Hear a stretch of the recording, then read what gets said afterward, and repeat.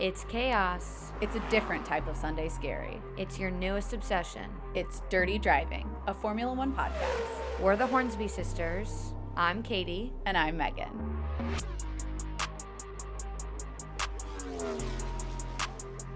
Hello, everyone. Hello! Well, here we are, just a couple of days away before the second half of the F1 2022 season starts, and my gosh, have Megan and I been struggling to make it through the summer break. I have pretty much figured out every possible way to still watch as much F1 as possible without having any new F1. I took it upon myself to watch some of Sebastian Vettel. Yep, rocking the Racing Thread shirt today. Some of his old races, because really I'm just not mentally prepared for what happens when he is no longer on the grid. Yeah, I was thinking about Kimi earlier today because I was actually thinking about who could be the next Kimi, like who's just going to stick around and race for years and years. And like part of me wants to say that it's Charles Leclerc. I can get into that more later. But Kimi is, I still follow his wife, Mintu, on Instagram, and they're at the NASCAR race this weekend. He's competing. Right. Yeah. Well, that's what I mean. He's competing, but it's this weekend. I forgot that it was this weekend. Yeah, I know. I'm like, we have got to record this episode so that I can immediately turn around and put NASCAR on, which I did tell someone when they asked me what my weekend plans were. I was going to watch NASCAR, and I think their jaw hit the ground. And I was like, Kimi Räikkönen's racing. F1 legend. Duh. Don't you know it? We also have IndyCar, which is back in our hometown, St. Louis. I'm a little bit sad I wasn't able to make it happen this weekend to go home, but I'm seeing some pictures. Someone, an undisclosed friend of mine, texted me last night and said, there are so many IndyCar drivers on Tinder and Bumble and Hinge. And I literally, I opened the text, I read the text, I closed the text, I put the phone down, and I rolled over and went to bed. I was like, and we're done. And we are going back to bed because we don't even need to get invested in Hinge, Bumble, Tinder. We don't. I'm going to say we don't need to. No, we don't need to, but it's so funny that they descend on St. Louis and then everybody's like, whoa, who are all these dudes? But they're all IndyCar guys. I think it's hilarious. That's how you know that motorsport's in town. You just need to check your Bumble, your Tinder, and your Hinge. No need to ever look at a schedule. And one of our friends from our watching parties in St. Louis actually I didn't recognize who the IndyCar driver was. I apologize. But he ran into one of the IndyCar drivers, put a selfie up on his story. So I think it's just word to the wise that if you have the opportunity to attend a NASCAR race or an IndyCar race in your hometown, or hell, a Formula One race, you might as well, because you never know who you're going to run into in your town or the town you're visiting. Gotta stay be knowing your drivers. Before we jump into all the drama that's been taking place this season and talk about the teams and the drivers, their highs, their lows, the good, the bad, the ugly, all the things, let's have a quick reminder about the 2022 changes that took place going into this season. First, let's talk about the rules. So we had a change in the number of points that are awarded once the sprint race is completed. So the winner now takes home 8 points every sprint race. The Q2 tire rule is now gone, so drivers can decide what tire they are starting the race on. We've also had a change in how the progression of the safety car works and how cars are able to unlap themselves thanks to Abu Dhabi 2021. And finally, we have increased the number of races that are allowed in a year. Starting next year, there can be up to 24 races in a season from the number 23. And unfortunately, this year we were at 23. We lost one. We lost Sochi. It was canceled. We're not getting a replacement. So Lucky number 20. 2 in 22. There we go. We have Math is hard. 22. Honestly, I truly fault whoever put together the schedule for not just leaving it at 22 and 22. Like, I'm sorry, that was a Yeah, missed that'd have been moment. perfect. F1, you missed it. You missed it. You should have called Taylor. Could have had a hashtag and everything. 22 and 22. Nope, they lost it. They just really, there goes the marketing moment. And the marketing department is pissed. Additionally, we had new cars this year. And let me tell you, the livery reveals were very exciting. We all know that the Aston Martin was by far the sexiest off track. By far. It's not very sexy on track. At least on Saturdays, it's not. But these new cars really brought in a slew of conversations about development and upgrades, which has dominated this season. We have had a massive change in powerhouses. It's very clear that at the beginning of the season, it was Ferrari versus Red Bull. We had a Mercedes that was on the fritz. They couldn't get it under control. We knew that they were experimenting with Lewis Hamilton's car.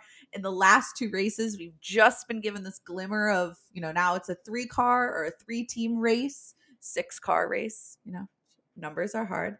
We also had a green Red Bull, a white Ferrari. These moments of just truly pure internet drama about development have been incredible. The biggest conversation that's taken place this year outside of, the typical just overarching upgrade and development conversation has been about porpoising. No, that's not a sea creature. If you've missed out, I don't know how you can be an F1 fan and not know that term now. But porpoising has really dominated the conversation this year with the unexpected bouncing, with the sudden loss and then gaining of downforce repeatedly as the drivers look like they're at a rock concert bouncing along like a porpoise. I just don't think that porpoise is the right word. I think it's more like a bouncy ball, but no one asked me to name the phenomenon. We do have some changes that we're going to talk about at the end of this episode that are going to hopefully reduce the porpoising that we're seeing for the rest of the year and into next year. We had some new faces on the grid this year, one driver and one team principal. Guanyu Zhao, the first Chinese driver in Formula One, entered. It is his rookie season. Again, we're going to talk more about how that's going and what our preseason predictions have now turned into. And then we had Mike Crack join Aston Martin as well, which caused a little kerfuffle that Megan can talk about when she gets to the faces that took new places. So I made this list and I just realized as I'm looking at it, I forgot that K-Mag wasn't supposed to be here. So K-Mag is an old face in a new place. That whole Nikita Mazepin being fired, being replaced by K-Mag, we now think the last thing I had heard about it was that Nikita was actually going to sue Haas. He started his own racing thing. I don't know. That's a whole different situation. But yeah, I can't believe I forgot K-Mag is an old face in a new place. Back with his boy Gunther. Back with his BFF, fuck smash my door. We also, the amount of changes that I've forgotten, the list goes on and on. Forgot about Otmar to Alpine. That happened. Now we don't know what Alpine's up to.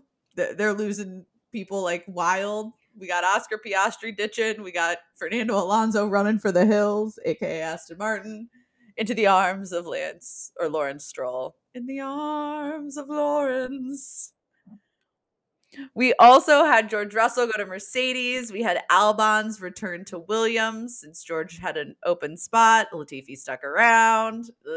We had Valtteri Bottas head to Alpha, and I am going to apologize profusely to Valtteri Bottas later. So stay tuned for that because I definitely got a prediction wrong there, and I need to personally apologize to one of my favorite people now on the grid.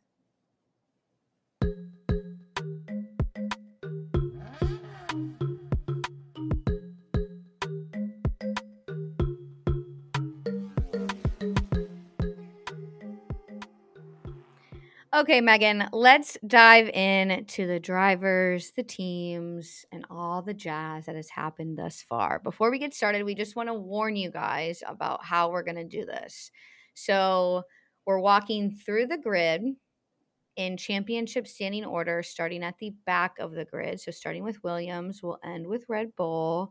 And this is our chance to talk about, again, what has been going right, what has been going wrong, our favorite moments. We'll have some discussion pieces for each driver and each team. And we're just going to see where this takes us. Megan and I have copious amounts of notes, and we are ready to dive in. And Megan, I'll let you kick us off.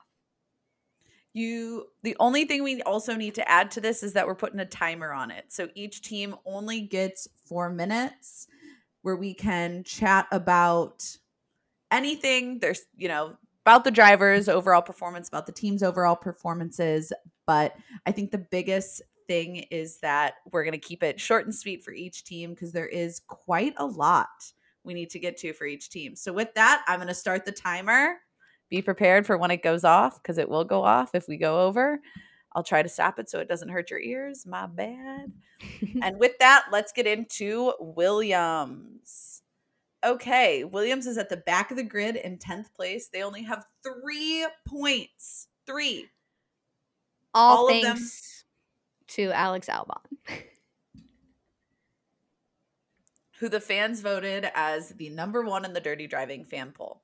So let's get into it real quickly here. I think the biggest thing we need to talk about for Williams, full stop, is that Alex Albon is the star in the shitty car, to steal a term from Formula Interested Americans.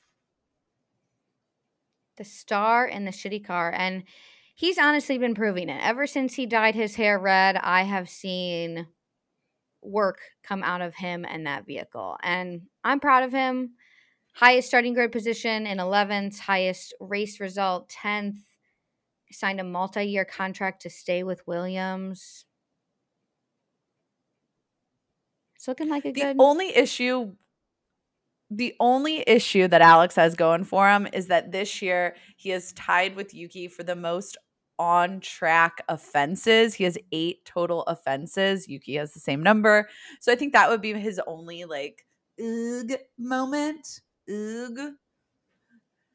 As opposed to his teammate, Nicholas Latifi, who, again, I've said it, I'll say it again, without Mazepin being the shit bottom of the barrel driver, and without the shadow of George Russell to hide him in, it is very clear that he does not have the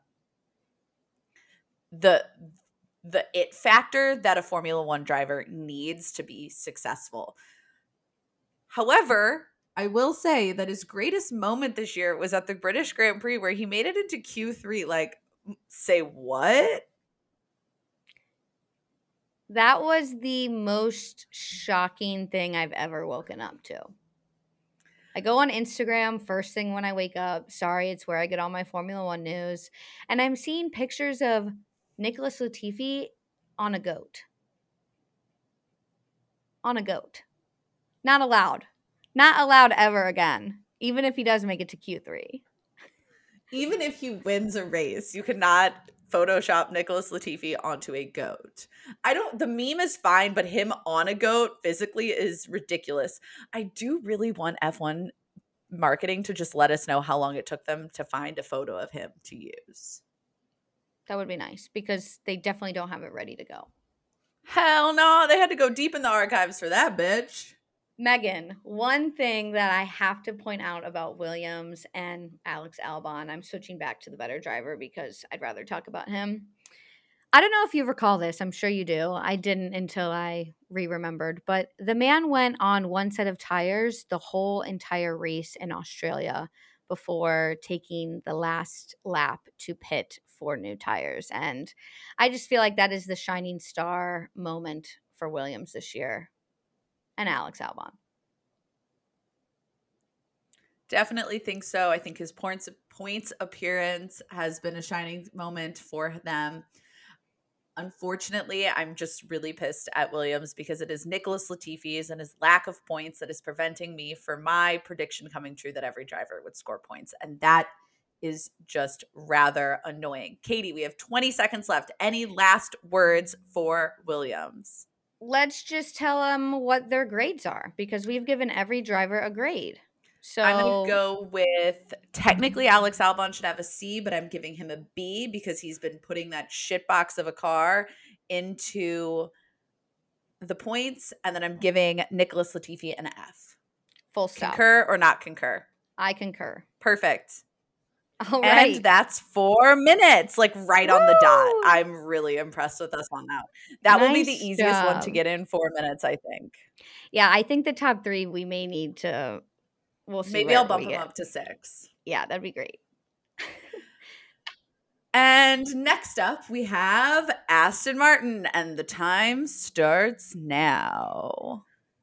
Okay, Aston Martin. They came out with the livery. They came out with the new car. We thought it was going to be a shining year for them. And honestly, I kind of forget they're on the grid. Other than the whole Sebastian Vettel drama with the retirement announcement, I kind of forget Lance Stroll is there, to be honest. He gets so little TV coverage unless he's crashing. Unless he's fucked up, he gets no coverage. Or someone's passing him. Yeah. When I really think about it, it just isn't there. We have to start this whole conversation off, though, with Sebastian Vettel for a couple of reasons. I think, one, the fans voted him. We agree. Obviously, we concur with that. Second thing we need to talk about is the fact that Seb has had some of the best moments this year, even though he missed the first 2 races. Like, when I think about some of the great highlights of the year in terms of comedy, they include Sebastian, like most of them include Seb, and he missed the first 2 races because he had COVID. So we have Scooter Seb. We have him driving Nigel Mansell's car at the British Grand Prix. We just have Seb generally being an icon on the grid.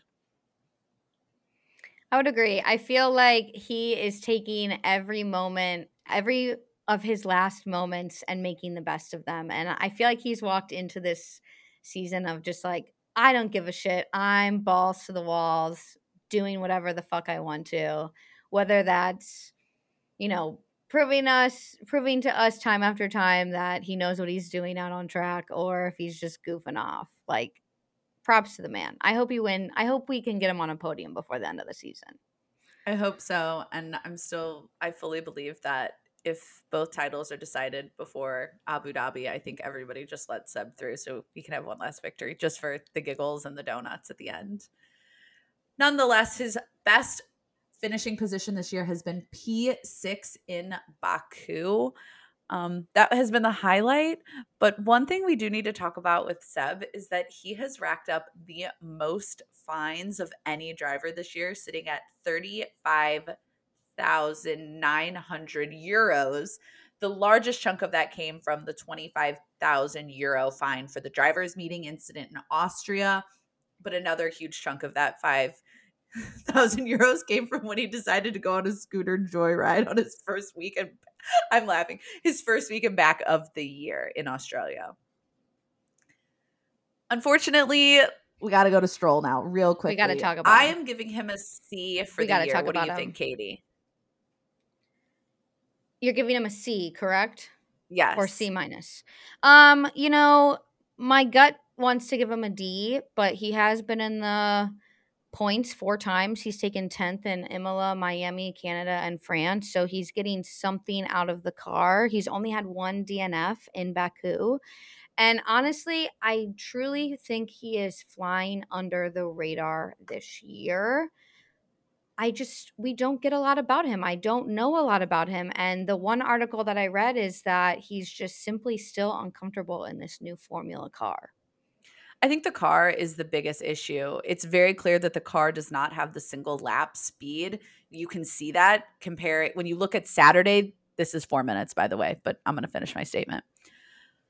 you can see that on Saturday, they struggle in qualifying to find single lap pace, but they do have the race pace or the racecraft or the race strategy. You know, Sebastian Vettel's average grid position is 14.5. His average race result is 10.4. He has personally gone out 6 times in Q1. Then you look at Stroll. His average grid position is 16, but his average race result is 12. So it's clear that they can't find the results on qualifying, but they can find success on a Sunday comparatively. So if they can figure out what to do on a Saturday, they'll be in the midfield, strongly in the midfield, as opposed to being a back marker, which is where Katie and I have put them. Ooh, another one done. Okay, we went a little over there, but it's fine. And with that, let's get into AlphaTauri. Katie, take it away. All right. Well, you know who I'm talking about first. I'm talking about my man who has kept us going this season on Instagram. And unfortunately, that is really all he's giving me. We've gotten the whole liked by Pierre Gasly saga of Pierre Gasly must just be here and there liking Instagram posts. But all in all, I'm disappointed in the man. He is not who I once thought he was as my underrated driver, and we'll get into that a little later. But I would say his season highlight is the P5 in Baku. His highest grid position was in 6th. But again, I think I'm just a little overall disappointed in his showing this year. Megan, what do you think? I concur. I think I'm disappointed in both of their showings. Just in general, I'm a little bit disappointed in AlphaTauri. I didn't expect them to be in the bottom 3, aka the back markers is what Katie and I have lumped these 3 teams together. Definitely not at the level of like Williams struggles, but I just feel like this year has had a lot of blunders and a lot of lack of oomph from the team. Overall, both drivers are sitting at 3 DNFs. I told you that this year was going to be all about the DNFs, and clearly I think it's that's just a factor in it this year, especially because so many of them have been reliability related for most teams. Unfortunately, 2 of the 6 for AlphaTauri have been reliability. The others have been kind of driver issues, driver errors. It was pretty embarrassing that the 2 of them came together in Great Britain. That was a low for AlphaTauri, I'm going to say. Definitely a ugh moment. For sure. For sure. And I just feel like maybe Yuki's training program that we saw on the lovely Drive to Survive is simply not enough. I feel like you're completely right in saying that AlphaTauri has been disappointing. I expected them to be competing with McLaren. I expected them to be really showing out. We've got Yuki in his second year. We've got the almost always consistent Pierre. And I think maybe the best thing to come out of AlphaTauri this year is the relationship between Pierre and Yuki. Absolutely. I literally we're giving Yuki an F. He's the only person in our power rankings, in the Dirty Driving power rankings, that will at some point be unveiled. I don't know. I'm nervous about them. He's the only driver that's literally behind Latifi in the ratings right now. And I think a lot of that has to come with his lack of gaining. Like, he just loses a lot of positions. And because he qualifies better than Latifi, he just has more more positions to fall. So unfortunately, that kind of like skews against him. Full stop. I just think that this year has been pretty disappointing for AlphaTauri, and they need to get kind of their drivers in line. They need to get the car in line, but they also need to get I think they need to really take a look to see what they can do to excel, because it doesn't look like Pierre Gasly's leaving them anytime soon. No. And Megan, I believe you had an award to give to Yuki. Oh, I totally forgot. I don't know how I could possibly forget this. I am literally giving Yuki the most embarrassing moment award for the entire year. I'm sorry. Crashing out of the pit lane in Canada. Embarrassing. So embarrassing. Yes, I get it. His tires were cold. He should have been aware about that. He could have had an opportunity to get points that race, if I'm not mistaken, but it was embarrassing. It was really, really, really embarrassing, and he should be embarrassed about it. And with that, our 4 minutes are done.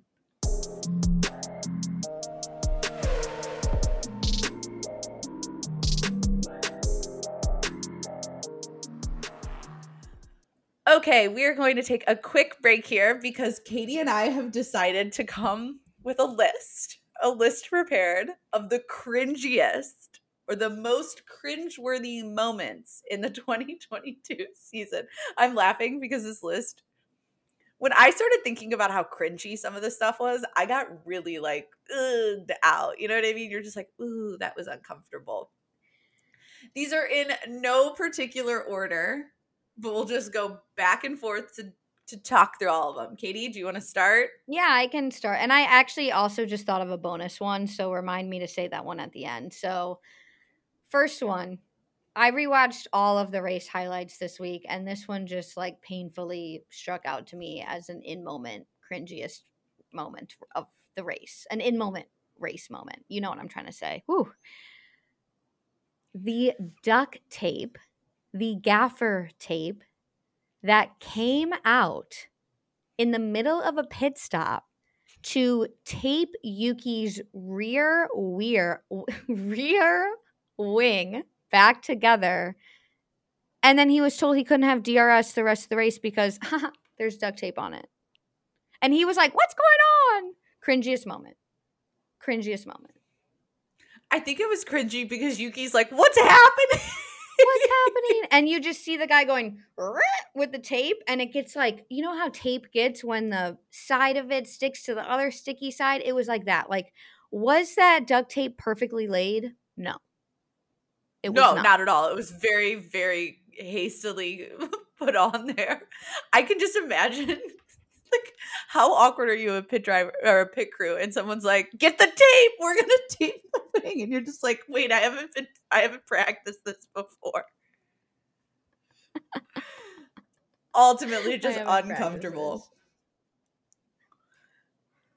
Okay, second up, and this might be what I think is the cringiest moment of the season, full stop. I don't know. There's another one that I have that could be worse, but truthfully, I think this might be the worst and most uncomfortable I've been watching a post-race celebration.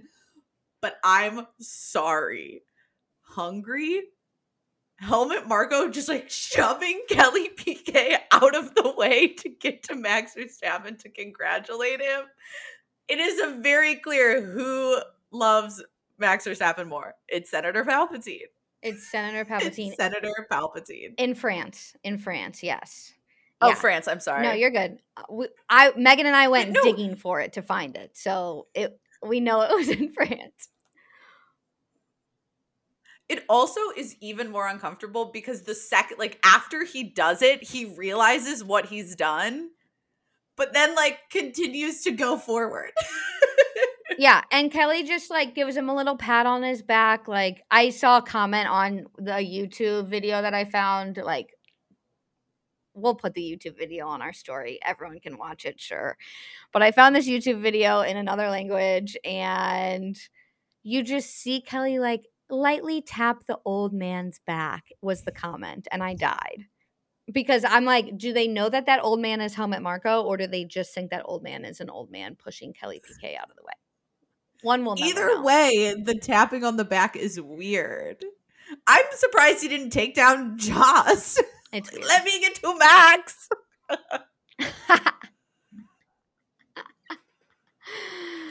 All right, I've got another one, and this one is one I just came up with, but it's interesting that all of our cringiest moments, most of them revolve around Max and Kelly, but Kelly just put out a reel about the summer vacation that the Verstappen I went there. I'm going there. Verstappen family took. And I think, Max and baby Penelope's water wings is cute. That's not cringy. But Kelly carrying Max in the pool, cringy. She could have just not put that save that video for yourself, save that video in your archives, but you didn't need to put that on social media. You just didn't need to. The rest of the video, adorable, that uncomfortable. What was even funnier about it is people started cutting that picture and being like, this is your future world champion. Okay, I didn't go there. Megan went there for that one.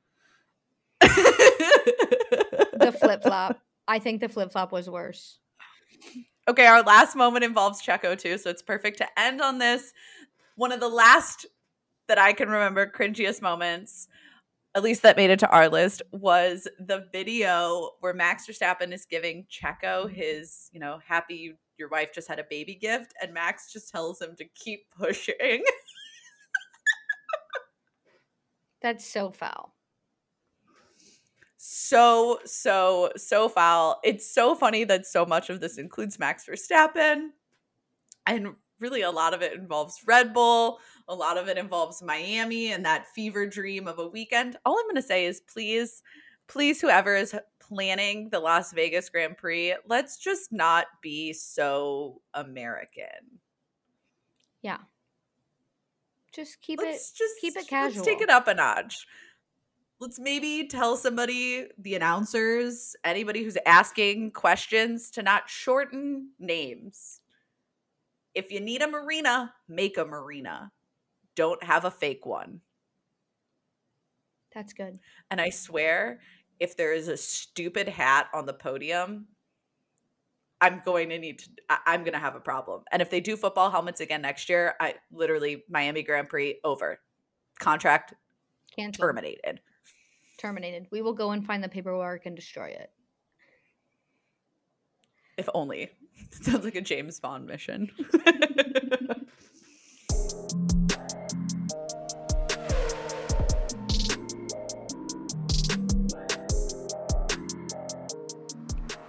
Okay, Katie, let's dive back into it. Our next team, number 7, is Haas, and the 4 minutes start now. Okay, Haas. Here we are in 7th place with, the drama of the preseason. Are we going to have Nikita? Who's going to replace Nikita? We got Kevin. We got K-Mag. We got our man back. I miss K-Mag. I did. He was only gone a season. It felt like he was gone a lot longer than that, but he was only gone one. And he came back and really showed us what he was made of in race 1. He took 5th, highest grid finish of the year. And I was expecting a little bit more consistency from him this year. But all in all, I've been pretty impressed, and I'm glad that they chose Kevin to bring back. Oh, I was so pumped that K-Mag was coming back. I didn't realize how much I missed him until, he returned to us. I think... Okay, look, I'm going to skip ahead, and then I'm going to come back to this. Okay. So I'm going to say I want to talk more about K-Mag, but I want to talk about him and Mick overall. So I'm going to talk about Mick, and then we'll come back to K-Mag. Overall. So we're going to piecemeal this a little bit. So first thing we need to talk about Mick, he got his first points finish. He scored 12 points this year, which I was waiting for. I was hoping it was going to happen in Canada, but he had that DNF because of the power unit failure. Nonetheless, we finally got points in Silverstone, and then we got points again in Austria. I'm so sorry for that mistake. I definitely think the highlights of the year has been seeing him evolve as a driver. I also think that him moving past everything that happened in Saudi Arabia and in Monaco, those 2 really bad crashes, and then finally being able to get points in Silverstone and Austria has been a giant, it was up and down for him, but I feel like he's on the upswing now. I don't know if I'm fully convinced that he's going to continue this upswing. I'm really hoping that he is. I'm really hoping that this is not a fluke in the year. I would like to see the consistency continue for him. Okay, now to go back to K-Mag and talk about both of the drivers together. Technically, I think on points, they are Ds. They deserve the grade of a D. However, I've decided to give them they get bonus points because of how shit the Haas was last year. I know it was a different car, but I'm still going to say, look, they deserve to have Cs because they have really, really, really improved from last year. I think that has a lot to do with the foresight of Haas to cut development on the 2021 car and focused on 2022. I think it has something to do with the fact that they've really held back and only deployed 1 upgrade this year. So, for up until Hungary, I think France was a little bit of an upgrade, and then Hungary was the full one, if I remember correctly. They were essentially running the same car all the way through Austria that they had brought in practice. So the fact that Mick was able to score points at Silverstone, score points in Austria with the car they had in February is a complete reason why they deserve the letter grade boost. So I'm giving both of them C's for the year. How much time do we have left on them? You got a minute. Go for it. Okay. Awesome. I want to make one comment about Mick Schumacher. And this is something I actually just recently learned because, unfortunately, I don't follow F3 and F2 as much as I wish I did. But Mick Schumacher has been known as it's often been said that he requires a season in a series to get comfortable. And then the second season is when we see the talent and the speed really showcase. So in 2017, he took 12th in the Euro F3, and the very following year, he became the title champion. And then in 2019, he took 12th in F2, and the very next year, he became the title champion. By no means am I saying that I expected him to win the title championship this year. But I will say that I'm looking to see more from him, and I want to see what the rest of the season has to offer, and I hope that he's got a spot for next year, and for some weird reason we don't lose him, because I want him to live up to the name of Schumacher, and he's not there yet. No, but I don't expect him to be there yet. Right. He's also in a Haas. We'll see where come on, Haas. Give me some more. Give me some more. Really fully let me be a true American team fan. Like, I really want to send it into full Haas merch, which, by the way, your merch is ugly, so I haven't bought any. So if you need somebody, let us know. But no, come on. They just got to give me a little bit more. A little bit more. Yeah, they're the team that's so close to the, tip of flipping to the upper weight class. Like, they are so close to just maxing out and showing us what they really can do, given what they have. They're the last team in our midfield chunk. They're in 7th, but they're not in the back markers. They're firmly, in my opinion, ahead of AlphaTauri and ahead of Aston Martin in performance this year. Fully. No shot in the dark. I think we have a lot that we can still see from them. They're at 34 points. Alfa Romeo is at 51 points. I don't think that they're going to probably overtake Alfa Romeo in the standings this year, but I definitely think that with the steps that they're making in terms of performance, I think we could see a team that's even more firmly in the midfield next year. Hopefully with Mick Schumacher racing for them as well. Unless you go somewhere else that's better. I don't know. We'll see what happens there. And with that, we get to Alfa Romeo and my apology tour. My apology tour to Valtteri Bottas. This is it right here. Mark the time and the place. I am apologizing to my man, my Finnish hockey-loving, sauna-loving, naked Finn who enjoys being in ice-cold water in Colorado and looks very sexy in an American bald eagle button-up shirt biking through the mountains. I thought he looked pretty good in it. I was like, oh, the Finns are going to be upset that you're representing America so well. But nonetheless, I am apologizing. I really thought this year was going to be a shit year for Alfa Romeo. I really thought that Valtteri was going to take a massive dive in performance, not really because of his skill, but because of the car. And he's shown out. He stood out. He's had a really great year. And I've loved his battles with George Russell. I loved his tangle with Lewis at one point. I do think it's been a fabulous year from him. His best finish is 5th. I'm giving him a B-. He's 10th in our Dirty Driving Power Rankings. He's having a year. He's having a year. And I think the most important thing that I've heard out of his mouth the whole entire year is that he said this is the most enjoyable F1 season so far, which means that to me, he's re-fallen in love with the sport. He feels comfortable. He's in, driver position number 1. He's being a support role to Guan Yu. There's so much going for him at Alfa Romeo. It makes me wish that he would have left Merc sooner.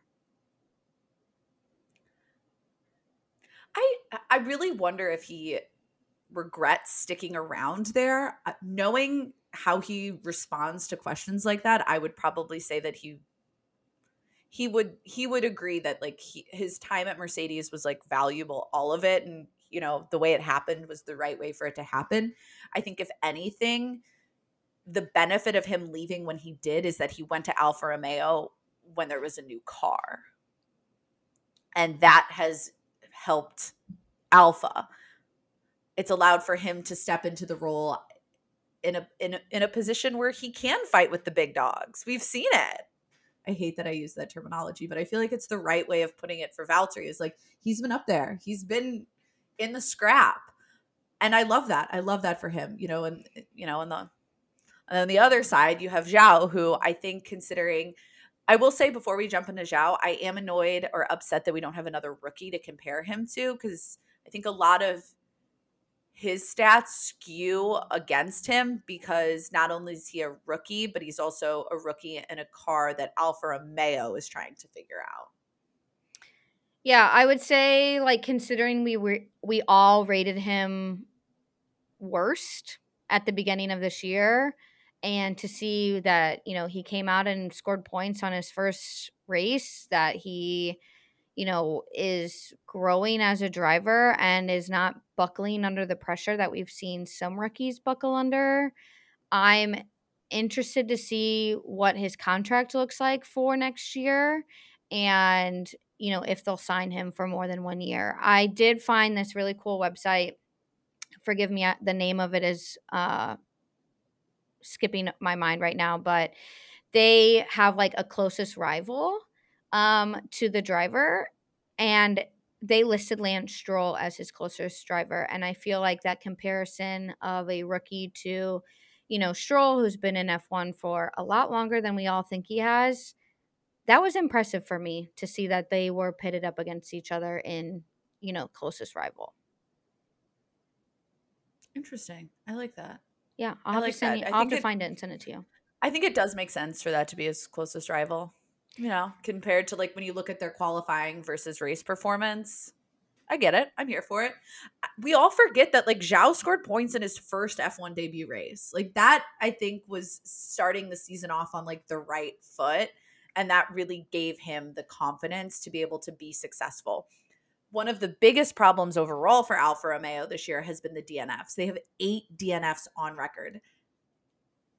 So the fact that they're sitting in 6th with 51 points, I feel like that's fucking impressive. That's 8 DNFs, 7 of them have been reliability issues. The Ferrari engine is clearly failing them. They've got to get that under the control for the rest of the year. Ferrari needs to get it under control, period, because it's very clear that they have chosen performance over reliability. You got to find that healthy balance. But I think if they can get that under control, they will easily be able to challenge McLaren for 5th place, if McLaren continues to go how they're going. And one off-track note that I just have to mention is Guan Yu is really stepping up the fashion of the paddock. He shows up, he's always rocking it, and don't even think I'm not going to mention it, because Valtteri and the bucket hats, I have an award for him. He is now the king of the bucket hats. I said it. He's coming out with his own. Can't wait to order it. Also still waiting on the Paul Ricard bucket hat. It's happening. The king of all the bucket hats. I honestly think I might order one of those bucket hats that Valtteri's putting out. I'm not a bucket hat kind of person. I feel like they make me look weird. I don't know if it's my hair. I think it's my hair, or it's my face shape. My face shape and bucket hats don't really go together. But I'm going to do it for Valtteri because I love him. I feel like I should be forgiven for being so awful to him, because now he's like one of my favorites. But I think that has to do with the fact that he's allowed to have this like persona off track again, or for the first time, he's coming into his like own in a little bit. I love his relationship with Tiffany because they're always biking. She designed the design for the bucket hat. So I just love them. I really like her. I have started following her, and I think her career is really impressive. I'm not super into cycling. Ask the intern. I'm not very good on a bike, but I do think she's kind of, for me, she's become a role model, or someone I like look to as like inspirational. Yeah, definitely.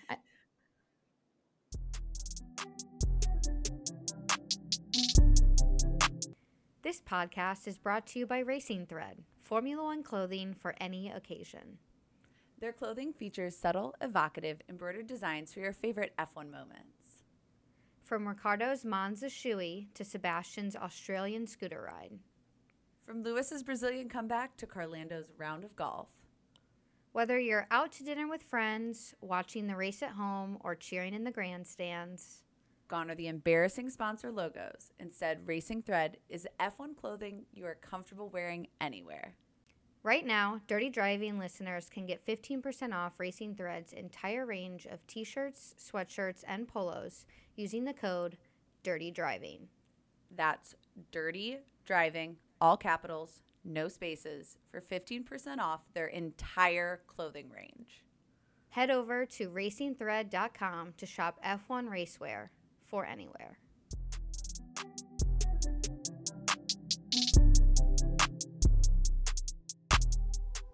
And now that we're on a high, I'm going to take us to our low. Our lowest of our lows this year is going to be discussing McLaren. I've been dreading this moment, this entire recording. So I think I'm just going to be awful and tell Katie to take it away. All right. That's rude, but I'll do it.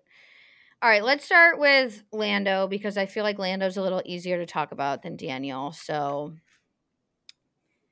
you know, he's the only driver outside of the top 3 teams or the top 6 drivers to score a podium. He took a podium in Emilia-Romagna.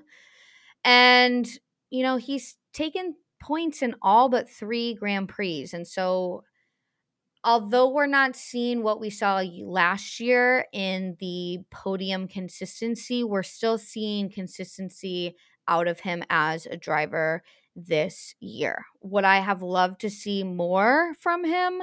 Absolutely. I feel like this is none of my business, and I might get some shit for saying this, but maybe his personal life has distracted him a little bit from racing. I don't know what the reason is, but I just feel like we aren't the Lando that we were last year.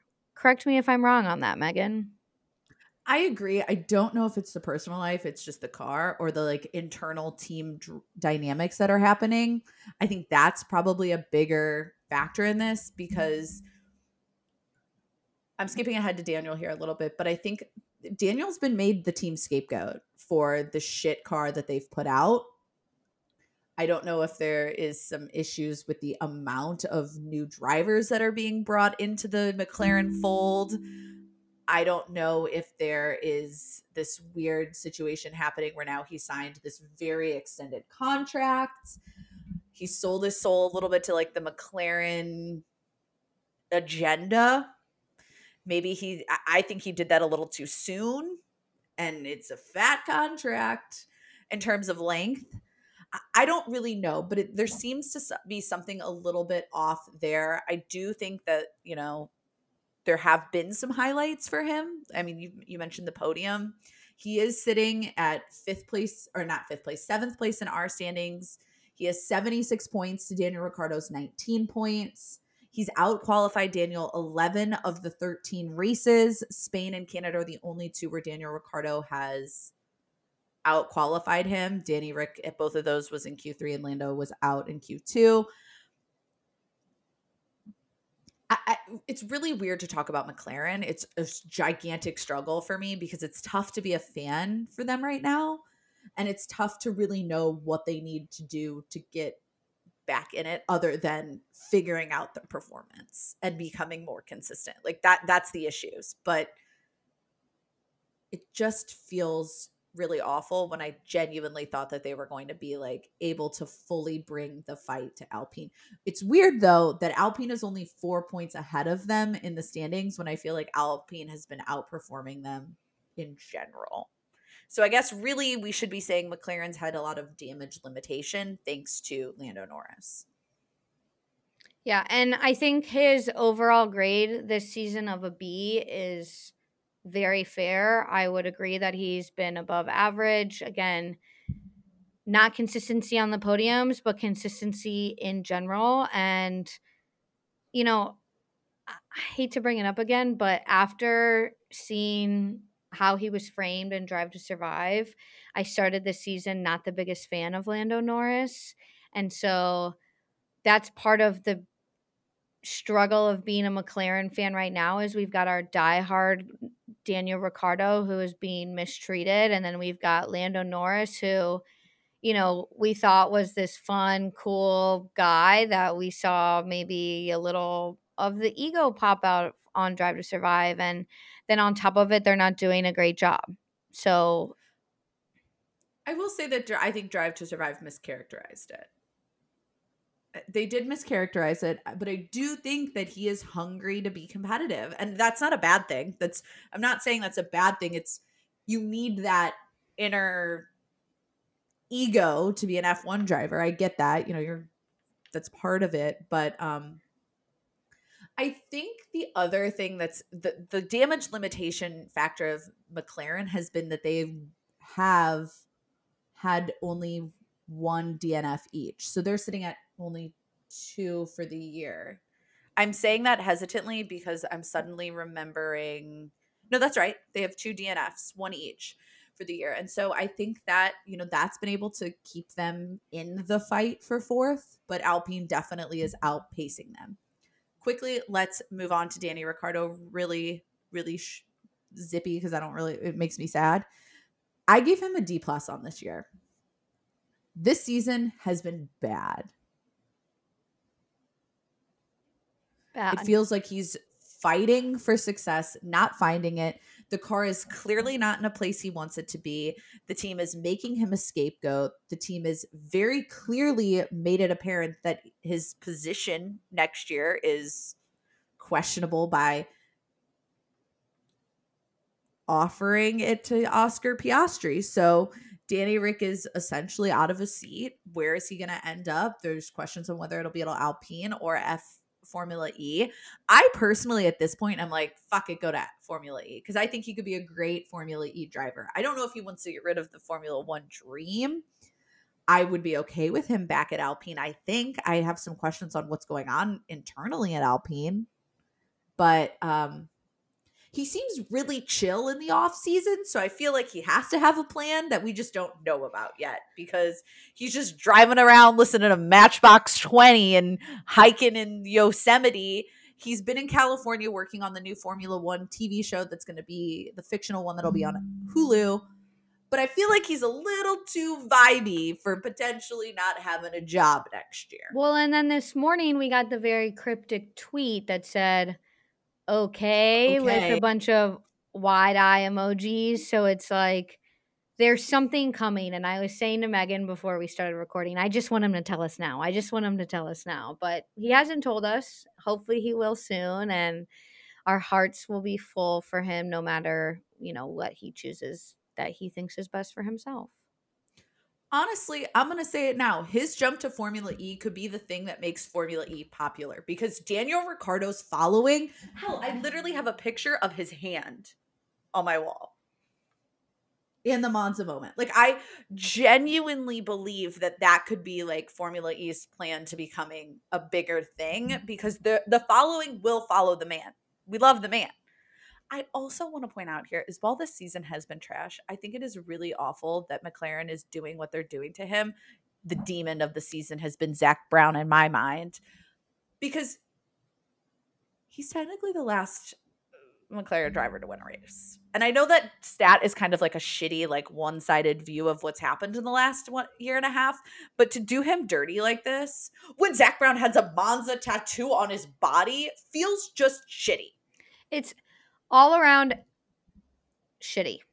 Reading the articles, shitty. The interviews, shitty. Reading Twitter, shitty. Like everything around Daniel Ricciardo and McLaren this year has been shitty and unfair. And I'm a little bit like, dude, I really liked Zach Brown and I really looked up to him and I thought he was really cool. But I think maybe he's taken one too many hockey hits to the head and he's starting to act like a little bit greedy. He's stockpiling all the drivers. Like they could probably have a Formula One race with with 20 McLaren drivers on it. Easily. Easy. Who would win? If they're all in the same car? Lando Norris or Pato O'Ward. I'm concerned that Piastri's making a bad move. That's a whole different topic, but I'm scared Piastri is making a bad move because he's going to a team with a huge roster. Yeah. So if he doesn't perform, could they pull a Red Bull and just be like, and next, thank you next, as their drivers don't perform in Formula One? I could see it. I could see Zach Brown turning into the next Christian Horner. Is it Christian? Is it Helmet? One of the two. Who's one of the Their two? body, mind, and soul connected to each other at this point. Christian Witchy was body, mind, and soul connected to Max Verstappen. Ew. Okay. And with that, let's go to our fourth place team, our best of the rest team, Alpine. Alpine. I do think it was interesting. Ready for this? I'm going to start here. I think it was interesting that the fan vote went to Fernando Alonso when Esteban Ocon has more points than him. More points, and I wrote it in my notes. Weirdly, I'm not getting as annoyed by Fernando Alonso this season. I have not sat with that to marinate on it and decide how and why I feel that way, but I'm not as annoyed by him. But Esteban is outperforming Alonso. I don't really know who's outperforming who. Oh, I'm going to say that. Look, Okay. I think Fernando Alonso has had glimmers of excellent pace, really fighting in the scrap. But I think in terms of just like overall consistent under the radar, I think they've both kind of been a little consistent under the radar, and Esteban Ocon's been just like a little bit less than Alonso. Overall, I think the team itself is putting it as a unit, as a group, are putting themselves in a position to be successful. They have 8 double points finishes. Amen. That's why they're at the points that they're at. That is it. Absent their DNFs, because they have struggled with that. Fernando Alonso has gone out twice. Ocon's gone out once in Great Britain. So I do think that overall the team is putting itself in the position to be successful. I think my biggest thing that came up when thinking and researching Alpine and Esteban is, you know, he took P7, P6, P7 in the first 3 races, came out strong. He has scored at every GP except for 3, Imola, Monaco, and Silverstone. I think he is the new most underrated driver on the grid. I used to call Pierre that. I used to never think I would say that about Esteban because I wasn't a big fan of Esteban, but Esty Bestie. Esty Bestie has shown us that he deserves that title this year of the most underrated driver on the grid. I agree with you. I agree. I think that he's also been performing well in races. He's been consistent. I would say that Fernando Alonso has had more of the standout moments, which is why people default to him having the better season. He was P5 in Great Britain. He was in that scrap, that 5 cars and 20 meters fight at the end. There were some questions on like what happens at the front. Like could he end up on the podium? I wouldn't be surprised if he's on the podium this year at all. I wouldn't be surprised if Esty Bestie was on the podium this year.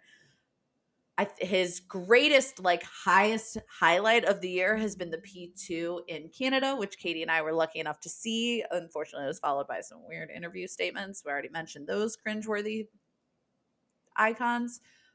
But off track, the highlight of the year is basically when he gave the middle finger to Alpine and said, "Peace out, I'm going to Aston Martin." I'm a little bit worried about that choice. A little bit worried, but it's clear that he wanted more money. He wanted a longer contract from Alpine, and there's got to be something going on there that he's like, I'm dipping out when the performance of Alpine is getting better and Aston Martin seems to be like waffling. Yeah, there's something that we're not reading between the lines there or that we're not privy to, and I can't put my finger on it. Not at all. They definitely have secured their position ahead of McLaren this year, though, for Alpine and overall.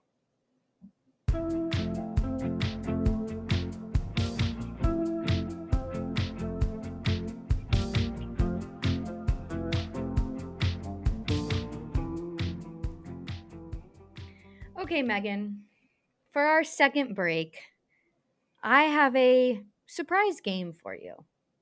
Oh, geez. Yes, because you have surprised me this season with 1 or 2 games. I figured what perfect timing then to surprise you. Plus, it'll be nice to kind of check to see what everybody's been up to this summer break. So what I'm going to do is I'm going to test your summer break knowledge and see if you know. I'm going to name the activity and I'm going to see if you know what driver I'm talking about. I gave you a couple easy ones and I gave you a couple harder ones, so we'll just kick it off. Are you ready? Yeah, let's go for it. Okay. Number 1, DJing with our favorite DJ, Kygo. Who was it? Okay, well, I feel like it's not Lando because he has matching necklaces with Martin Garrix. Was it Pierre? No, it wasn't Pierre. Pierre has not been around. Is it Lando? Yes. And then they were taking shots. I don't know if you saw that Instagram post by Kygo, but Lando was on the DJ. All right, I'll send it to you after this. Okay, number 2. That's okay. I'll give you that one. That's a point. But did you like me knowing that he has matching necklaces with Martin Garrix? Yeah. It doesn't Max Verstappen have one too? I believe so. Yes, they all have matching. I'll give you a point for that one. He's cheating on Martin Garrix. I know you can't really do that in DJing, but whatever. You know what I mean. Okay, number 2, being a wag for his golf girlfriend. That was Alex Albon, and he's the best wag ever. He had a banana for potassium. Yes, he did. You saw that one. I saw that one. Okay, you'll know this one too because you mentioned it earlier, but laying by the pool and singing Old Matchbox 20. Obviously, Danny Ricciardo, and have I listened to that song no less than 20 times since I saw the original Instagram post? It's a bop. I kind of forgot how much I liked it. Oh, Matchbox 20? They slapped. They slap. They still slap. Anyway, okay. Now, Danny Ricciardo, want to go to a Matchbox 20 concert with us? are they touring? I guess is the real question there. I don't know. Okay, number 4. Who's been hanging out in hammocks? Okay, wait. So, George Russell and Nicholas Latifi have been on vacations with their girlfriends, but I haven't seen a hammock. Was it Fernando Alonso? No. I thought he was in. It was Esty Bestie. Esty Bestie's been in a hammock and I missed it? Esty Bestie has been in a hammock. I'll send you that picture too. But I literally, I had to do some process of elimination on that one. I had no idea. Okay, number 5. Who was wearing water wings? Max Verstappen in the video. Yeah, I gave that you... was the cute part of the video. That was the cute part. That was the fun part of the video before I was traumatized. I gave you a few giveaways because, you know. Hey, I'm not up to date on the summer break. All right. I feel like if George Russell was shirtless in a hammock, I would know about it. I should have been able to weed him out on that one. I'm still really upset about myself. Well, here comes number 6, which you've already just guessed. So, laying shirtless on the beach in Mallorca. Shirtless, George Russell. Doesn't matter which location he's at. If it's shirtless, it's George Russell. I would like to say that the best thing that the summer break has given us is the fan accounts on Instagram where they put shirts on him again or they put lingerie on him. I don't know which is funnier. The lingerie is a bit startling. It's a bit shocking, honestly. Okay, who was competing in a bike race? Valtteri. And in his Americana shirt. Yeah. Okay, and the last one. Who is feeding elephants? Obviously, Lewis Hamilton. Okay. You did well. He is living his best life. Exploring Africa. I love that he took his break to, kind of trace his roots and learn more about the continent. I've really, really liked following his Instagram stories because there are things that he's able to do that I'm pretty sure I will never get the ability to do. But Africa is definitely on like a list of places that I really want to go sooner rather than later. I love the idea of being able to like be around that much nature and get to see animals that I could only imagine to have seen in America in a zoo. And I don't really like zoos because I think it's kind of bad. I'd prefer to see them out in nature. Yeah. I hope everyone had a really nice summer break. From what it seems, they've all been partying it up, relaxing, resting. And I just feel like I'm ready for the action to get back, obviously. But I feel like it's been a good summer break for everybody. What has Lance been up to? Let me check his Instagram real quick. Is he okay? We haven't seen anything from him. He's one that I was like trying to go through the list and see if who I'd seen and who I hadn't. And the only person I hadn't seen what they were up to is Lance. I don't know, unless Lawrence has him like locked in a simulator in Canada. He hasn't posted since July 24th. Is he well? Should I DM him? I'm gonna message him. Hey, No. all good? We need to figure out what that plus 44 world is that I've started following to figure out what Lewis Hamilton is up to. I said, hey, comma, all good? Question mark. Lance, you okay? All right, and one other piece of this break is that Megan and I got this random idea to give you guys Friends episode titles for every race. So it's the race Which where is so weird because we don't like I'm Friends. not a huge Friends, but I like their episode titles. I think they're very clever. So let's start it off. We're going to start with Bahrain, the race that gave the Tifosi hope. And then we moved on to Saudi Arabia, the race that reminded me I hate Latifi. Accurate. 2 races, 1 weekend. No, 2 crashes, 1 weekend. Not pretty. Australia, the midnight race that ruined my weekend. Carlos Sainz, you really just ruined it all. Then we had Imola, the race weekend where qualies had the most flags ever. Longest Saturday quali session I've watched. It was just a lot to get through. Then we had Miami, the race where all of America was embarrassed to be American. See the earlier break to understand why. Spain was the race where we learned that drones suck. She has a giant hatred against the drone footage. Yeah, I'm sorry. It's just like motion sickness. It's not giving me anything. And our dad actually just got a new drone. Shout out Roger. We got pictures of him playing with it this morning. So can't wait to see what drone footage that the Hornsbys can pull together for everyone. I think it's going to make me even more Motion sick than the sickness. Formula One. Sorry, Dad. Then we have Monaco, the one where Katie slept in but didn't miss shit. I wake up, I'm like, oh shit, I slept in. And Megan's like, you're good. It hasn't started. All right. Then we had Baku, the race that took away the Tifosi hope. I think the hope was gone before then, but that race really just like solidified.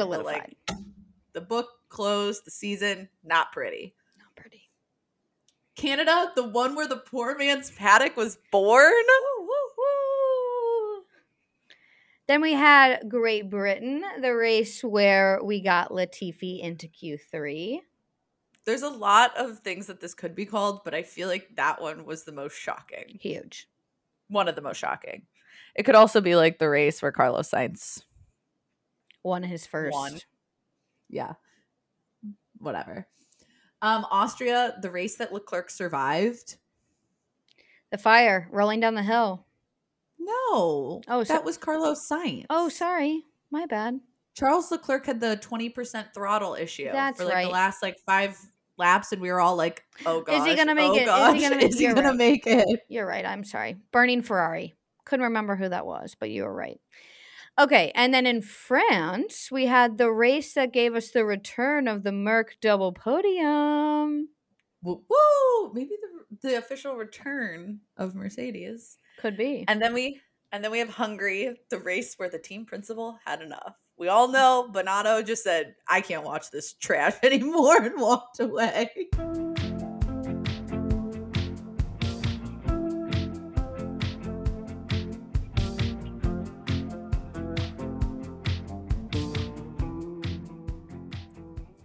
Okay, let's get into our top 3 teams. There were some questions on whether or not Mercedes were going to be considered a top team.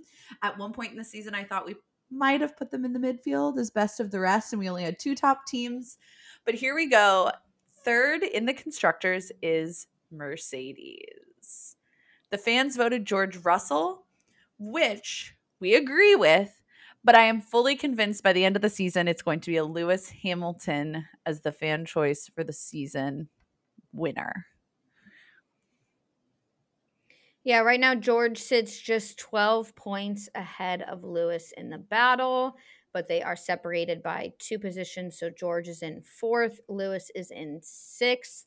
I think overall they're getting solid grades this season. I'll let Megan share what grade they get.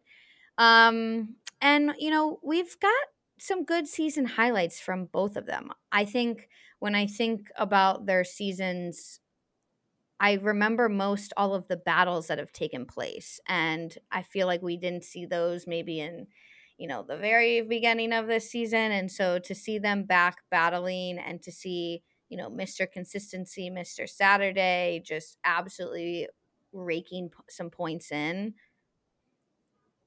I was nervous for them at the beginning of the season. I'm not as nervous anymore. So I've given both of them an A-. That's what the numbers say. That's what I think that they both deserve for two kinds of reasons. One, I give George Russell an A- for his consistency. Other than his DNF in Silverstone, he's been in the top 5. Lewis Hamilton, he has battled through all of the experimenting on his car, the shit, P10 in Saudi, P13 in Imola.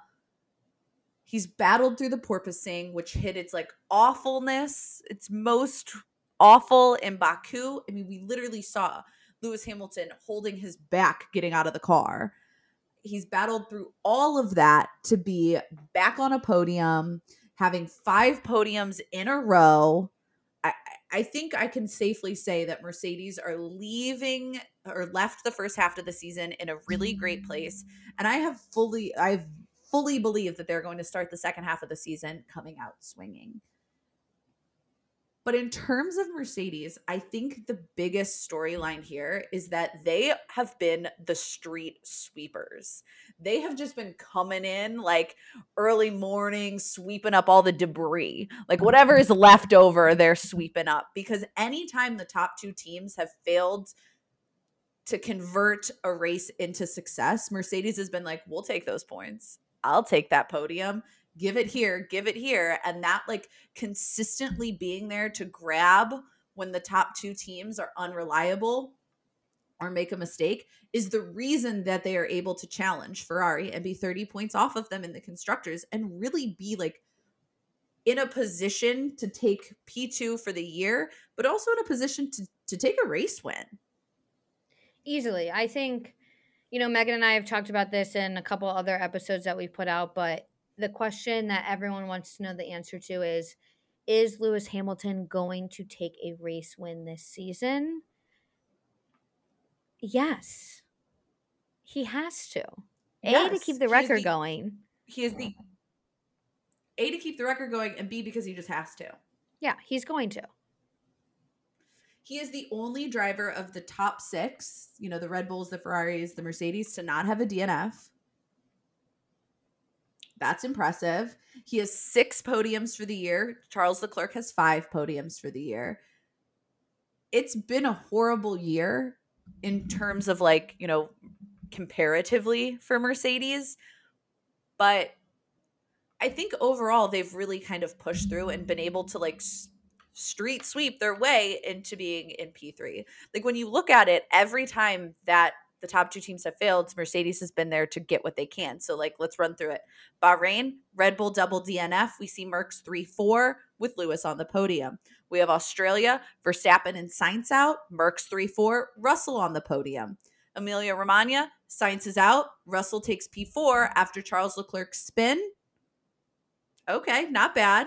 Then we have Spain, Leclerc out, Merckx 5-6, Russell advantage. Baku, double Ferrari DNF, Merckx 3-4, Russell on the podium.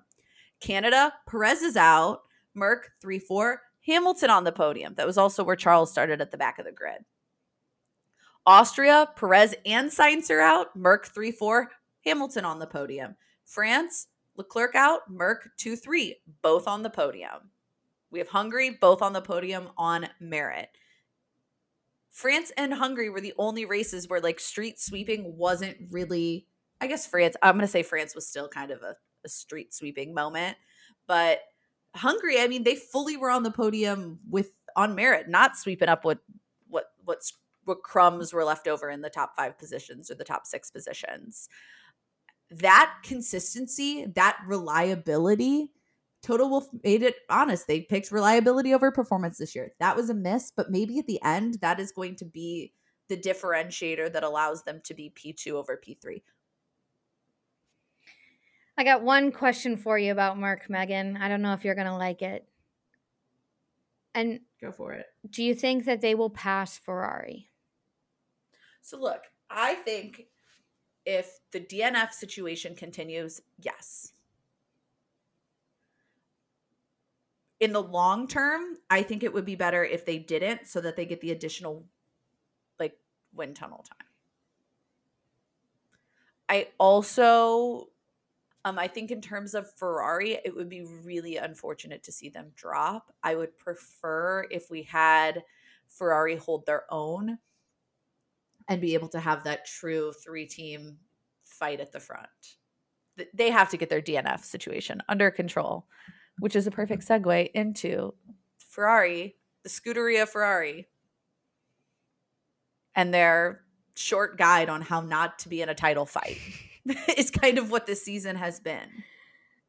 Yeah, I think I'd like to start with Charles and talk about how, compared to the last 2 years, what he's doing this year to me is amazing.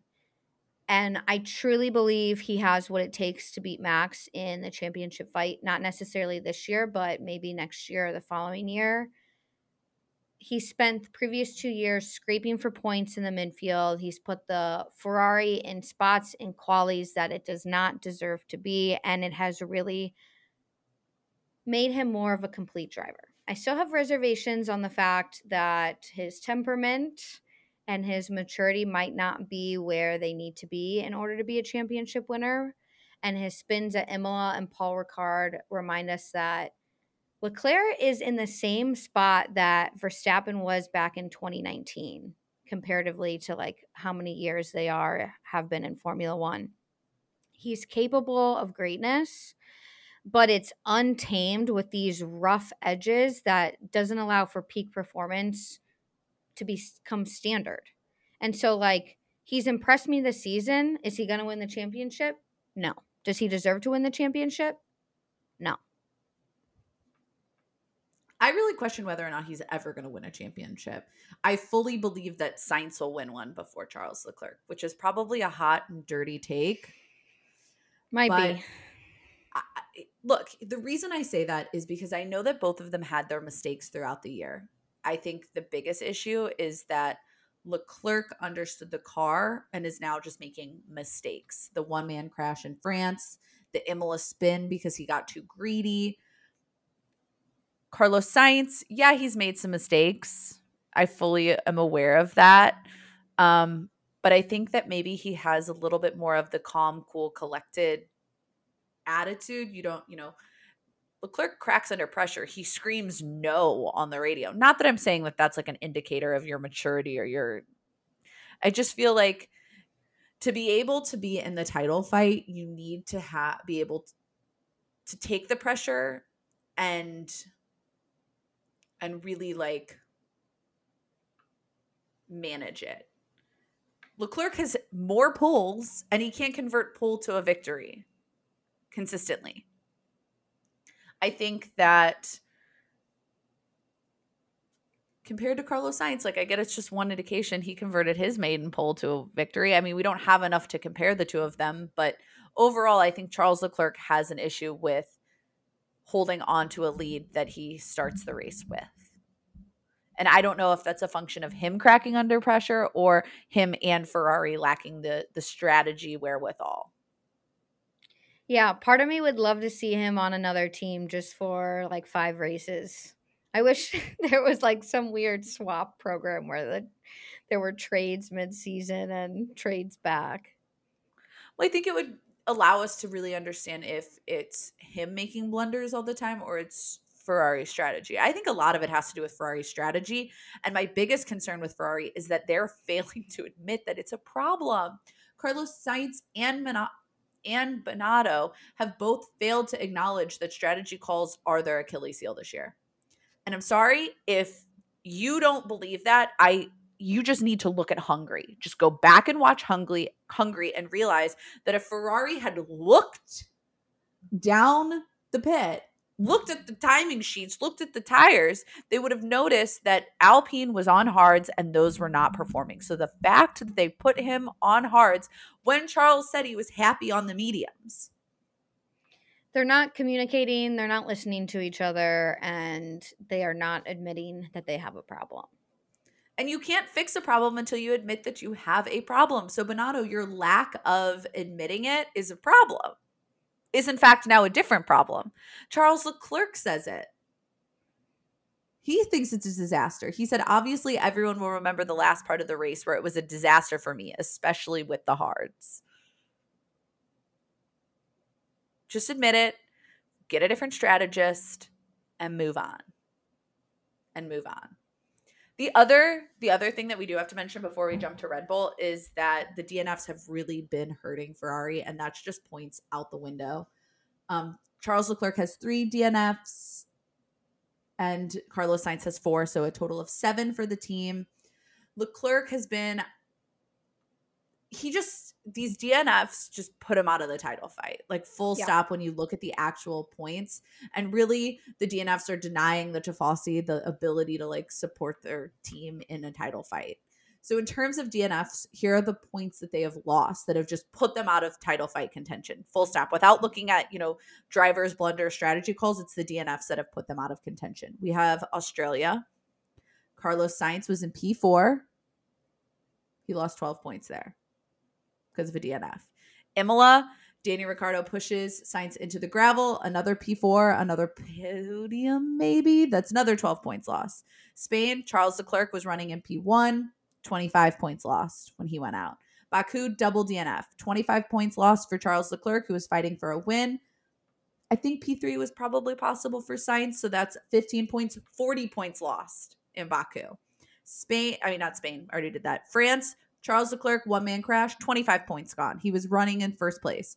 Austria, potential podium for Sainz, 15 points lost. So overall, they've lost 139 points on DNFs. Not bad strategy calls. They're part of, DNFs are integral to the sport. Like, we always know that they're going to be a factor, but they have literally put both Charles Leclerc, Carlos Sainz, and Ferrari out of the fight with Red Bull, who is most likely going to easily snatch both of the championships. And Katie, I'm going to let you take on Red Bull because, they're not my favorite. Which brings us to Red Bull, our number 1 team this year with our number 1 driver this year. They've got 431 total points with Max Verstappen in first place and Sergio Perez in third. Some season stats from our current and reigning world champion. I hate saying that. Sorry, Megan. He's currently 80 points ahead of Charles Leclerc. He has won both the sprint races and has taken 8 total GP wins this year. He's had 3 pole positions. So again, going back to Megan's comment where Charles isn't always the best at converting pole positions over to wins, but Max Verstappen sure knows how to make a win happen. And, my big season highlight for Checo was his Monaco win and maybe the radio message where he said, that seems unfair, but okay. So I'd say as a team, are they deserving of where they need to be right now and where they are? Yes, for sure. They've put in the work and they are proving time after time, weekend after weekend, that they are there to compete. Look, I feel like the best thing I can say about them that perfectly sums up Red Bull is they have put themselves in a position going into the summer break where both championships are kind of duh. If they fuck them off, then that's a massive disgrace. I don't expect it to happen, but it would be awful. Like, they're in solid position for both of them.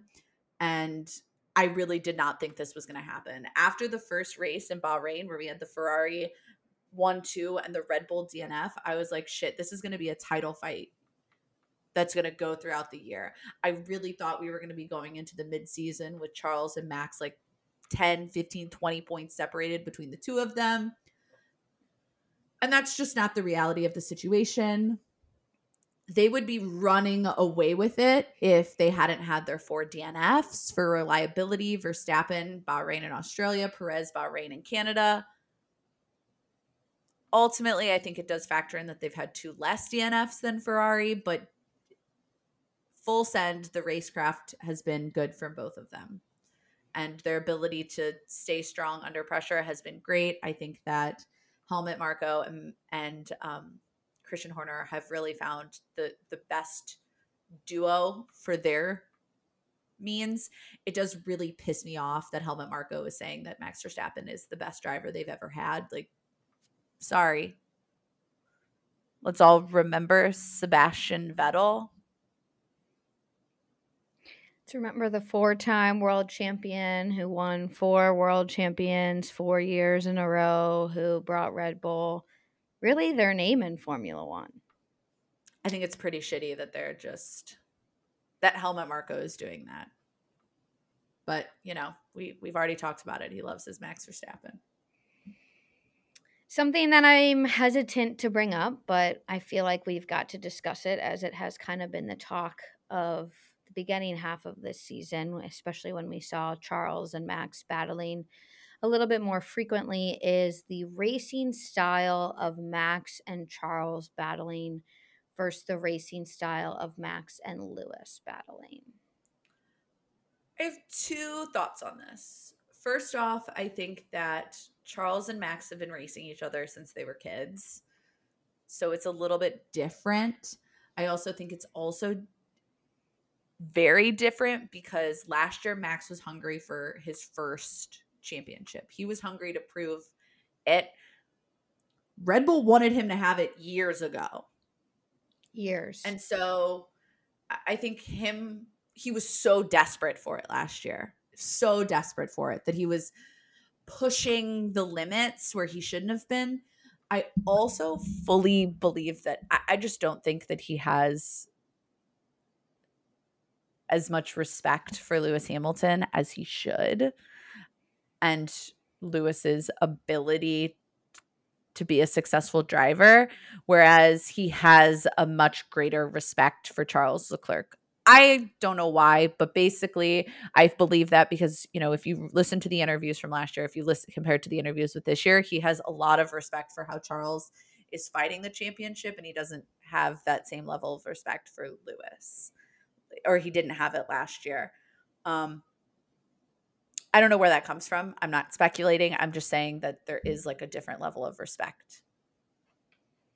And it's been quite more enjoyable to watch the battles this year than it was to watch last year. And I think that has kind of been my biggest takeaway from it, is when Max isn't in this I have to win, I have to win, I have to win attitude, we actually see great, respectful driving. I also think that last year I was worried that someone was going to get pushed into the barriers. I'm not really concerned that that's going to happen between Max and Charles. No. And that's unfortunate. It would have been great if we had had this level of racing last year, and that I think that's kind of contingent on the fact that we were all freaking out every time that they went wheel to wheel that they were going to touch. So, I don't know. Full send, I'm fully aware that Red Bull is probably going to win both of them, which they deserve. So I can be happy for them, and I can be happy for Checo. And that is it. That is our quick, not so quick rundown of all 10 teams and where we kind of stand heading into the break and out of the break. That is what's happening this week. Thank God we're getting Belgium. I don't know if I say that and I'm like, has anyone checked the weather? Everyone needs to start manifesting a great race back if we haven't already been manifesting it.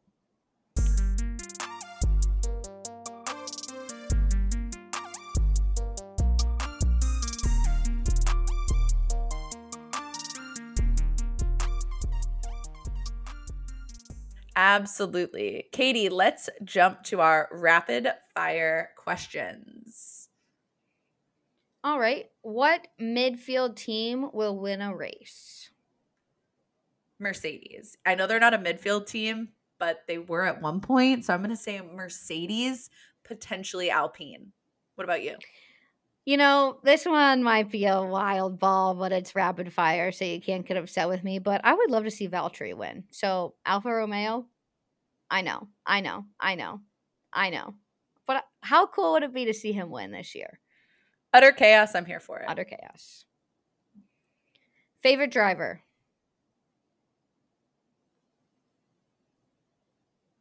I really liked George Russell this year, but I would also say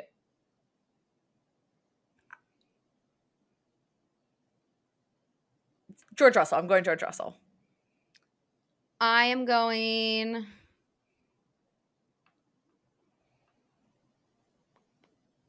cop out Lewis Hamilton, sorry.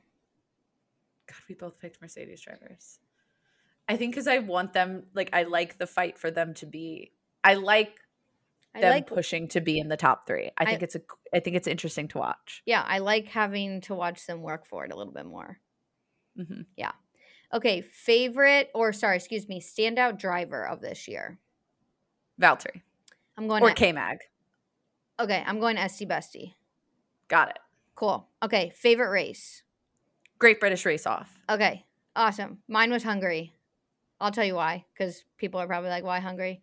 Love a comeback. It was not a Lewis Hamilton Brazil 2021, but it was a Max Verstappen P10 to P1, which we love a good comeback. So fair enough. It was also a really interesting race to watch.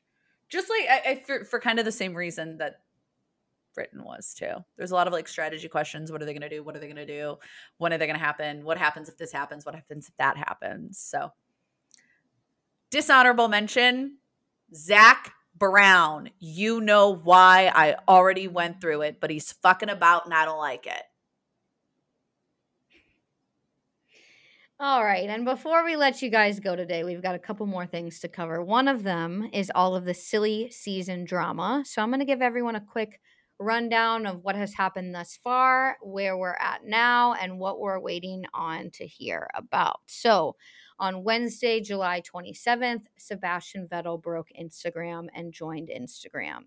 The very next day, on Thursday, July 28th, Sebastian Vettel announces his retirement after this year. So one seat at Aston Martin is available. Who's going to take it?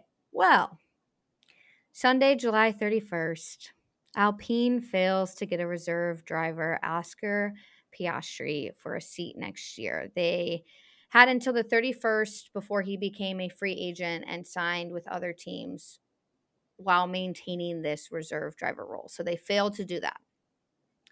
On Monday, August 1st, Alonso announced for the first time to everyone, including his team principal, that he will be driving for Aston Martin next year. So gave no warning to Alpine, and they found out in the press release. Bringing us to Tuesday, August 2nd. A day which will live in silly season infamy, because in the morning, Otmar says he's talked to the Piastri camp and says that they're considering other options. Otmar's response is, whatever that means. He throws some shade at Alonso that he's partying it up in Greece and stuck on a boat. Roddy-dotty-dotty-da. Around noontime, Alpine announces Piastri as a driver for next year. Everyone posts about it. F1, the FIA, ESPN F1, Dirty Driving even posted about it. We thought it was happening. No, it didn't happen. Because in that afternoon, Piastri posted that he has never signed a contract with Alpine and will not be driving for them next year. Could have been the best career move of his life. Could have been the worst career move of his life. We'll find out.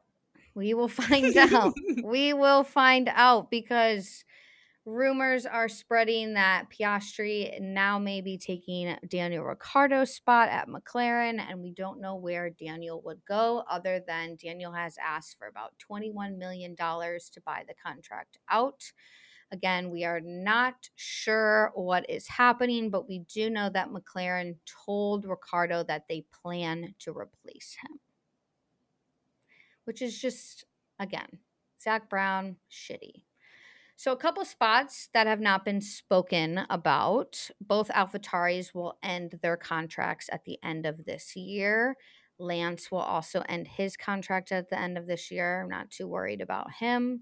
Latifi, we are still awaiting his future, so a spot at Williams could open up if they do not re-sign him. Guan Yu's contract ends at the end of 2022, and Mick's contract also ends at the end of 2022. So there's still plenty of silly season yet to come. I'm sure this next week will be the silliest it has ever been. And hopefully the drama keeps us nice and entertained until we get some racing this weekend. So it's been a year. 2022 has been a year. We have gotten cars that some would say are more aesthetically pleasing. We've gotten some cars that are parroting each other, or at least we thought they were parroting each other. Green Red Bull, remember everyone? Turns out Aston Martin had that design in the wind tunnel long before the season even began, so they were fine. They weren't in trouble, but the Green Red Bull moment was iconic. We got the white Ferrari. Not really any copying issues there. They've got a relationship with Ferrari. It does call into question a little bit of that B team mentality, but it's pretty. I like the cars. It's unfortunate that the sexiest car on the grid isn't the fastest car on the grid. I do like that Mercedes went to silver, but really the black was hot. Black was hot. I'd love to see a matte black. The Ferrari has grown on me. Still don't love the color. It seems like there's something it's like not dark enough or it's not bright enough at points. I don't know. It's weird. Nonetheless, the cars are just overall more aesthetically pleasing on the year. We've also been seeing a lot closer racing, especially at tracks where it's been like hard to overtake historically. We've seen that we still get that. We get more excitement from them. We get the ability for cars to follow, the ability for cars to overtake, even when DRS isn't available. So it's been exciting. I think we've had a lot of great moments, a lot of great overtakes on the year. I don't know.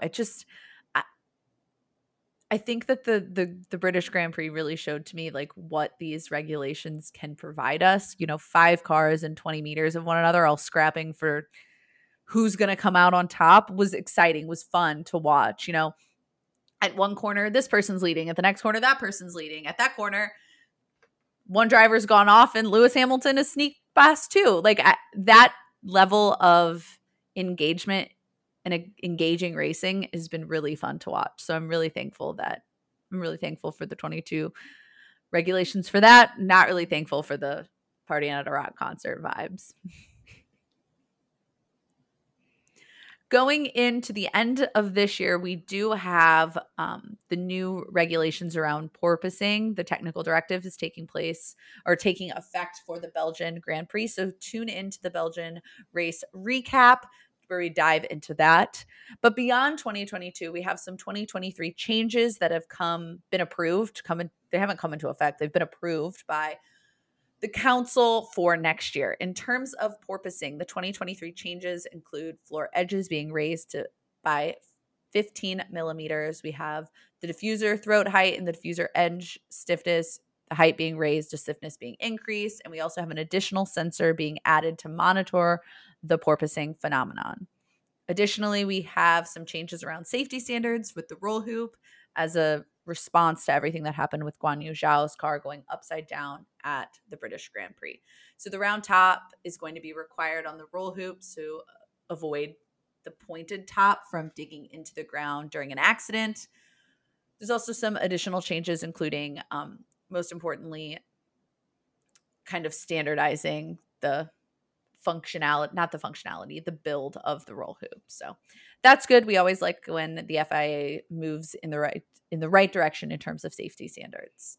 Additionally, for 2023, they have confirmed the new engine regulations. They kind of have they've given us like 4 pillars that they're working with. I'm going to call them pillars. They don't call them that, but it seems like 4 pillars. The first one is to maintain the spectacle. They're going to keep the V6 internal combustion engines. However, we're going to lose the MGUH. Then we've got environmental sustainability. They've increased the deployment of electrical power up to 50%. And we're going to have 100% sustainable fuel going into 2026. They've also continued the path towards financial sustainability. They've allocated more money to be used to power unit development, but are sticking to the budget caps that will continue to get smaller and smaller to equalize between the teams. And finally, the last thing that they're working on is attracting new power unit manufacturers, which we definitely could see something going on there as we have Porsche getting involved. We have Red Bull powertrains. What are they going to do with that? Is Porsche going to get involved there? I would love to see another engine manufacturer in so that, there's a little bit more difference in terms of the teams and which engines they have. So quickly, that was just a short look at what has been approved and what we're going to see in 2023. I think there's going to be a lot more discussion about that as we get towards the end of this year in terms of porpoising and over the course of the next couple of years leading into the new power units. So you might be wondering what is to come for the rest of this season. Well, we've got 9 more races left in the 2022 championship competition, battle, series to see who takes home the grand prize. We're also awaiting the 2023 schedule announcement to see which tracks we are losing, which tracks we are gaining, and if we are going to make any more sense of how we travel across the globe for this sport. Like I mentioned, silly season will continue. We'll figure out hopefully where Ricardo's going. Fingers crossed it's this week. I cannot wait much longer. And Megan and I will be headed to Austin in October. So tons of on-site content coming your way in the second half of the season.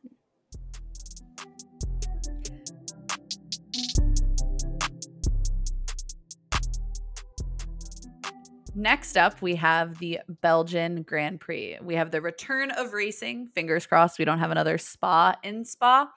We head to the Circuit des Spa-Francorchamps, the longest circuit on the calendar at 7.004 kilometers and 44 laps.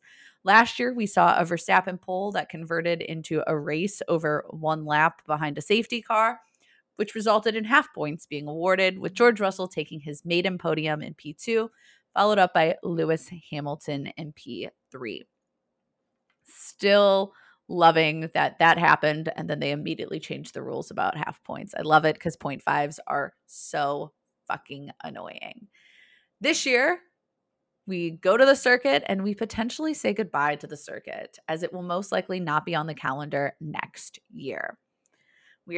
I'm very excited. We're very excited for the racing this weekend, as we're going to see the 2022 cars on the track for 1 year and then go away. So it's kind of like a one-off fun experience in a sense. Currently on the grid, there are 4 drivers who have won at the circuit. Lewis Hamilton has won 4 times. Sebastian Vettel has won 3 times. Verstappen kinda last year in 2021, and Charles Leclerc in 2019. So it'll be exciting to see who is going to take a victory this year. Will it be Verstappen? Will it be Leclerc? Or will this be the Hamilton win we've been waiting for? Catch up with us next week for the race recap.